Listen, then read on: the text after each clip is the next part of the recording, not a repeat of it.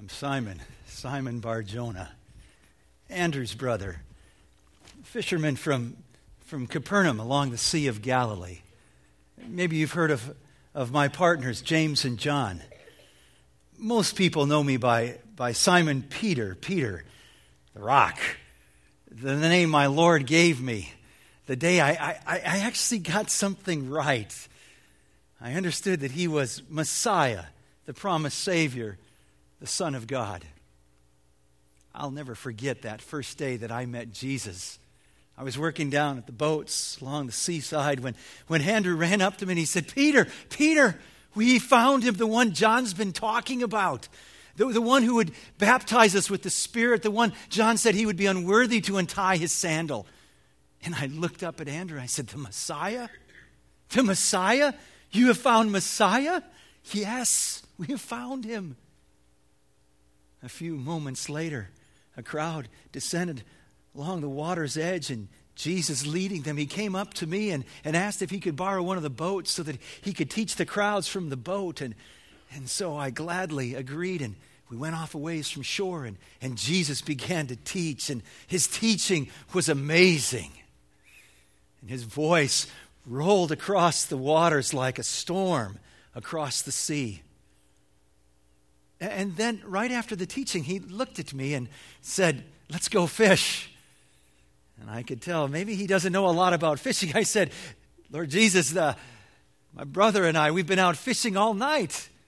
James and John too. We haven't caught anything, not a fish. You want to still go fishing? So off we went into the deep. And to my amazement, after we threw the nets in, a short while later, we had such a catch that our nets couldn't hold it. They began to tear, and we called for James and John, come quick, come help. And as we were sorting out the fish between the boats, all of a sudden I realized this was no ordinary catch. This man was no ordinary man. I fell at his feet and I said, depart from me. I'm a sinful man. I do not belong in your presence. That day forever changed my life. I was still in the fishing business, so to speak. As Jesus would put it, we were to be now fishers of men. And we did leave the fishing business all behind and gladly follow Jesus. What a fishing expedition it was, those 3 years. So full of happy memories. Memories of Jesus teaching the crowds and seeing their jaws drop in amazement. While at the same time, looking at the religious leaders' eyebrows going up and up as they couldn't believe the claims he was making. I remember the many miracles. The casting out of demons. The healing of the lame and the blind and the sick. Raising Lazarus from the dead.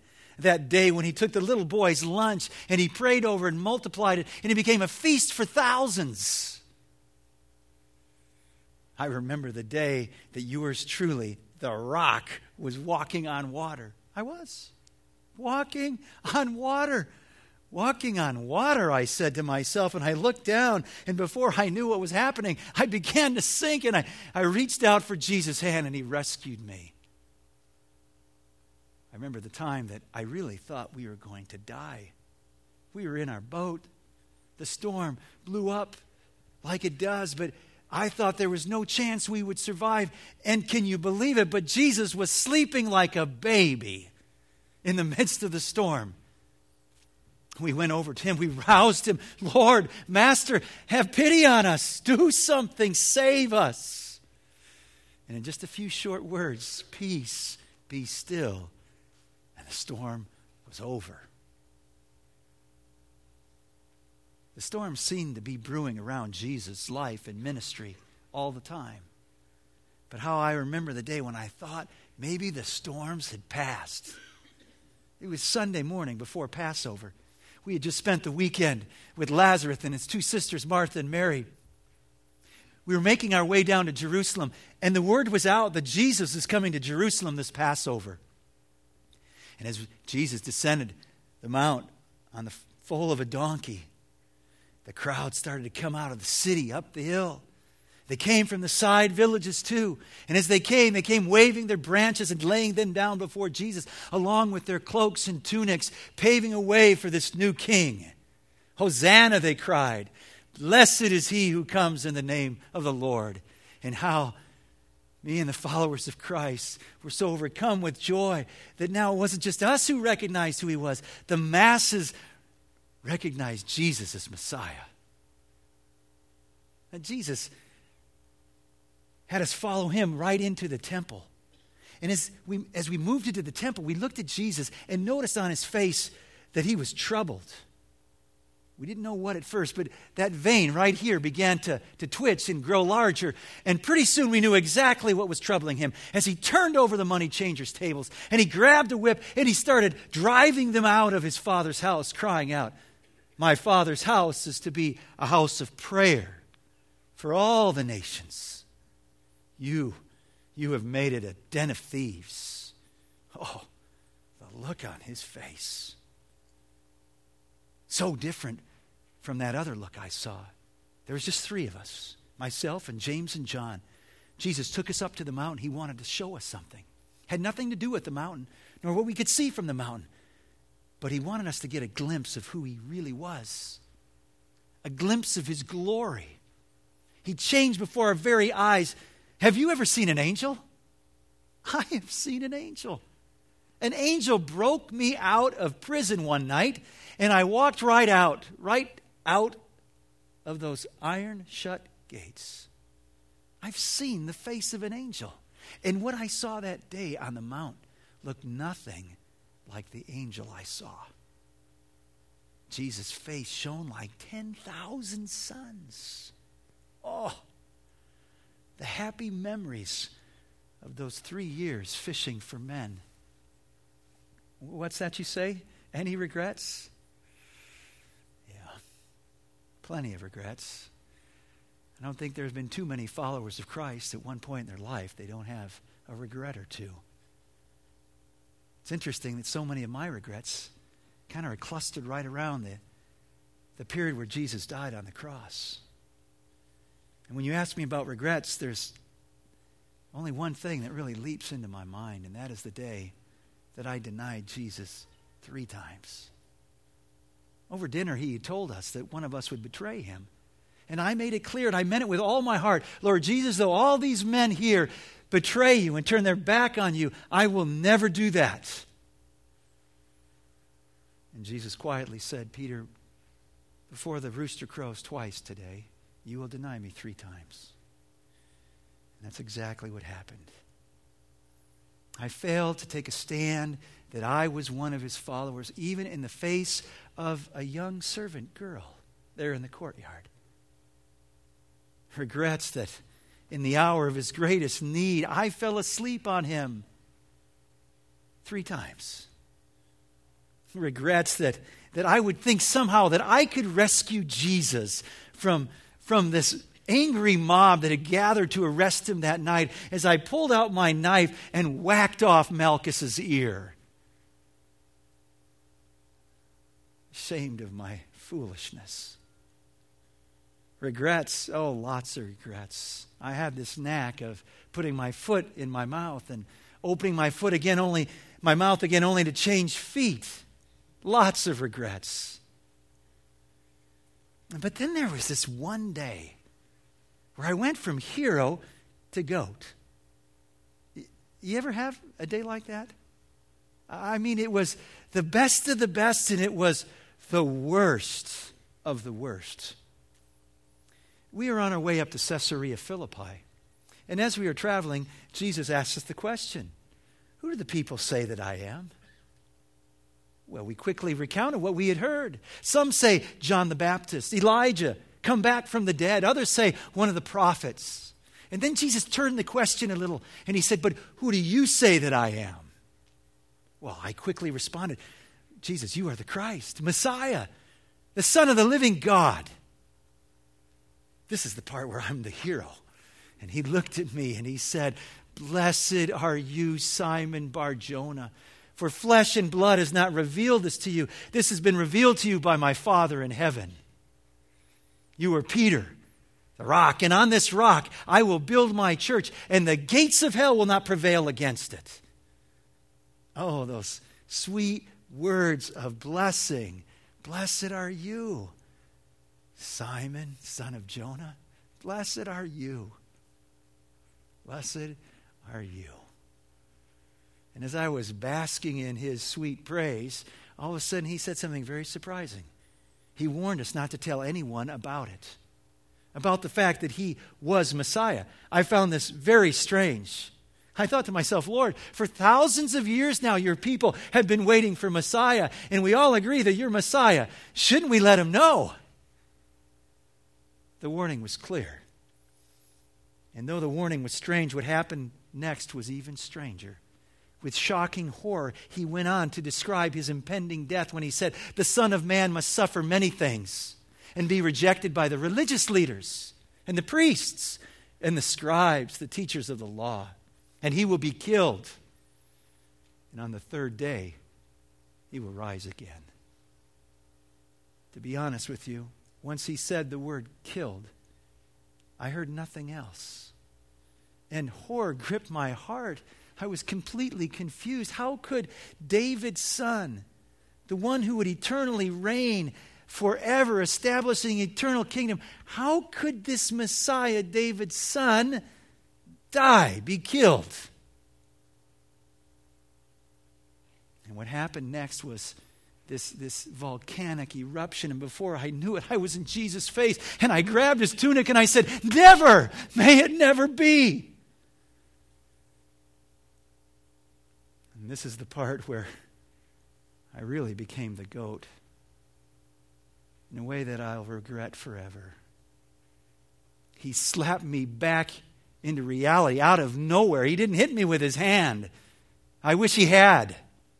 I'd more quickly recovered from that blow than I did from the words that cut me to the heart. He turned to me, not privately, not quietly in the corner, but so that all the others could hear plainly why he had come. And he said these words to me, "Get thee behind me, Satan." He who had just blessed me called me Satan. You do not have in mind the things of God, but the things of man. Oh, if I could take back that day, I would in an instant. And I know what some of you are thinking. You're thinking, Peter, why didn't you get it? Why didn't your friends understand that Messiah had to suffer? I understand the question, but can I remind you, I'm sure it's true today as it was in my day, that as we look back in the events in the past, they're so much clearer than as we're going through those. You have the advantage of the cross, and the cross becomes a lens in which you can see things more clearly than we ever could. Truly, you understand what John was saying when he wrote in Revelation that he is a lamb slain before the foundation of the world. But for us, living in the moment, in the day, it wasn't clear at all. I hear you say, but what about some of the promises? What about some of the prophecies about Messiah? And I wonder if you're not thinking about the first word of promise that God gave to Eve, that her son, one of her descendants, would crush the enemy's head. That's precisely why we couldn't get it. We were waiting for Messiah to crush the enemy, to free us from Rome's tyranny, from the curse of the law. The idea that would be through his crucifixion never popped into our minds. When the promise goes on to talk about his heel being struck by the enemy, Satan himself, how could we have imagined what that all meant? Yes, it's true. When Jesus cried out on the cross, my God, why have you forsaken me?" His cry brought us back to David's psalm. For our Lord was quoting Psalm 22 when he cried out those words. And in Psalm 22, David writes, dogs have surrounded me. A band of evil men has encircled me. They have pierced my hands and my feet. I can count all my bones. People stare and gloat over me. They divide my garments among them and cast lots for my clothing. That's what we saw and heard. Every ping of a hammer now reminds me of the nails being driven through his hands and feet. How they gloated and spit at him and mocked him, and those scoundrels that gambled for his clothes. All true. We just didn't see it so clearly as we see it now. To be sure, Isaiah spoke of the suffering servant, this Messiah who would come and suffer for us. He was despised and rejected by men, a man of sorrows and familiar with suffering. Like one from whom men hide their faces, he was despised, and we esteemed him not. Surely he took up our infirmities and carried our sorrows, yet we considered him stricken by God, smitten by him, and afflicted. He was pierced for our transgressions, wounded for our iniquities. The punishment that brought us peace was upon him, and by his wounds we are healed. We all like sheep have gone astray. Each of us turned to our own way, and he has laid on him the iniquity of us all. Yet it was the Lord's will to crush him and cause him to suffer. This is precisely what we came to believe, that the cross was not an accident, that actually was the will of the Father to send his Son. And when Jesus talked about his mission was not to be served, but to come and serve and to give his life a ransom for many. He said it countless times. The cross was at the heart of God's saving plan, the heart of his love for all humanity. That's precisely what I preached that first day of Pentecost, when the Spirit came and flooded our hearts, and people thought that we were drunk there at 9 o'clock in the morning. And as I stood and I preached, I told them that it was God's set purpose, according to his foreknowledge, that he allowed these men to crucify Jesus on a Roman cross. And so you need to understand that in our wildest dreams, crushing the enemy and being crushed by death never came together in our minds. In our wildest dreams, we couldn't understand that being struck on the heel by the enemy would mean execution on a Roman cross. How could we ever have dreamt that being freed from the curse of the law and death would come as he would hang on a tree, cursed for us? And yet that's precisely what we now understand. He had to die. There was no other way. It wasn't some twisted act of fate that caught God by surprise. His plan from before the creation of the world. As I look back on that 3-year fishing expedition, there's these interesting bookends that stand on either end. Both have to do with me and Jesus. Both have to do with the great catch of fish. Both have to do with an increased awareness of my own need of a Savior and of the cross. I told you about the first, when I fell on my knees and confessed that I was a sinner and he ought to depart because I have no business being in his presence. The other, though, happened after the resurrection. Remember how the angels told us at the tomb that we're to meet Jesus up in Galilee? And so we did. And there on the seashore, Jesus sat and asked us to catch him some fish for breakfast. And we had a great catch that morning. 153 fish. I still remember it. And we cooked breakfast there over the open fire. And then Jesus and I, just alone together, had this very hard conversation. Hard because he asked me the same question 3 times. The question was, Peter, do you love me? Each time that he asked the question, I couldn't help but think back to my 3-fold denial when I wouldn't stand and be counted as one of his followers. And each time he asked the question, I said with all my heart, Lord, you know I love you. I love you, Lord.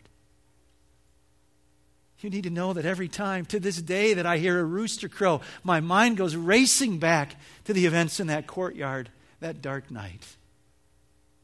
And Jesus knew exactly where I was that morning, still wrestling with what I had done, in a sense paralyzed by it all. And he gave a sweet response to my, I love you, Lord. And his response was, then feed my sheep. I think what he meant was, then get on with the business that I've called you to of fishing for men and feeding them. Don't wallow in your guilt. What I've done on the cross, I did for you, Peter. It's been paid. It is finished. Now get on with the work. And then he talked to me about the kind of death I would suffer. It was an ominous sort of predictive speech that he gave regarding my death. But in my heart of hearts, I knew that whatever it was that he was calling me to, I would die for him, even if it meant crucifixion on a cross. I would do it. For I understood that he died for me, one who had denied him, had gone to the cross for me. I would gladly bear that same cross. In fact, that's precisely what he taught us. That very day when I confessed him Messiah, he said, whoever would come after me must deny himself and take up his cross and follow me. Whoever seeks to save his life, he'll lose his life. But if you lose your life for me, Jesus said, and for the gospel, you will save it. You'll find your life. What is a profit of man if he gains the whole world, yet loses his soul, he went on to say. And what can a man give in exchange for his soul? If anyone is ashamed of me and my words in the midst of this sinful generation, then the Son of Man will be ashamed of him when he comes in his Father's glory with his angels. Oh, how I praise God that Jesus not for a moment considered my rebuke to turn away from the cross. How I praise God that he strengthened his Son in his hour of need when he pled with the Father, if there's any other way, Lord, take it away from me, Father. Yet not my will, yours be done. How I praise God that Jesus was willing to do the will of the Father to the very end, to the point of shedding his own blood for me. How I praise God that the cross was not an accident. It was not a mistake. It was the plan of God, and that Jesus mounted the cross, the righteous man, for unrighteous people like you and me, to bring us to God. That he would do that for the glory of God, for the good of all humanity. Blessed be the Father of our Lord Jesus Christ. Blessed is he who comes in the name of the Lord to save this world. Almighty Father, we bless you for your great love that had no bounds, that you would send your precious Son to die for a scoundrel like me. We pray as we walk with your Son to the cross this Easter, that you would strengthen us to follow as we ought, denying ourselves and living for you and giving our lives to others, that they too might know of your great love. In the name of Jesus, the Messiah, the Son of the living God, I pray. Amen.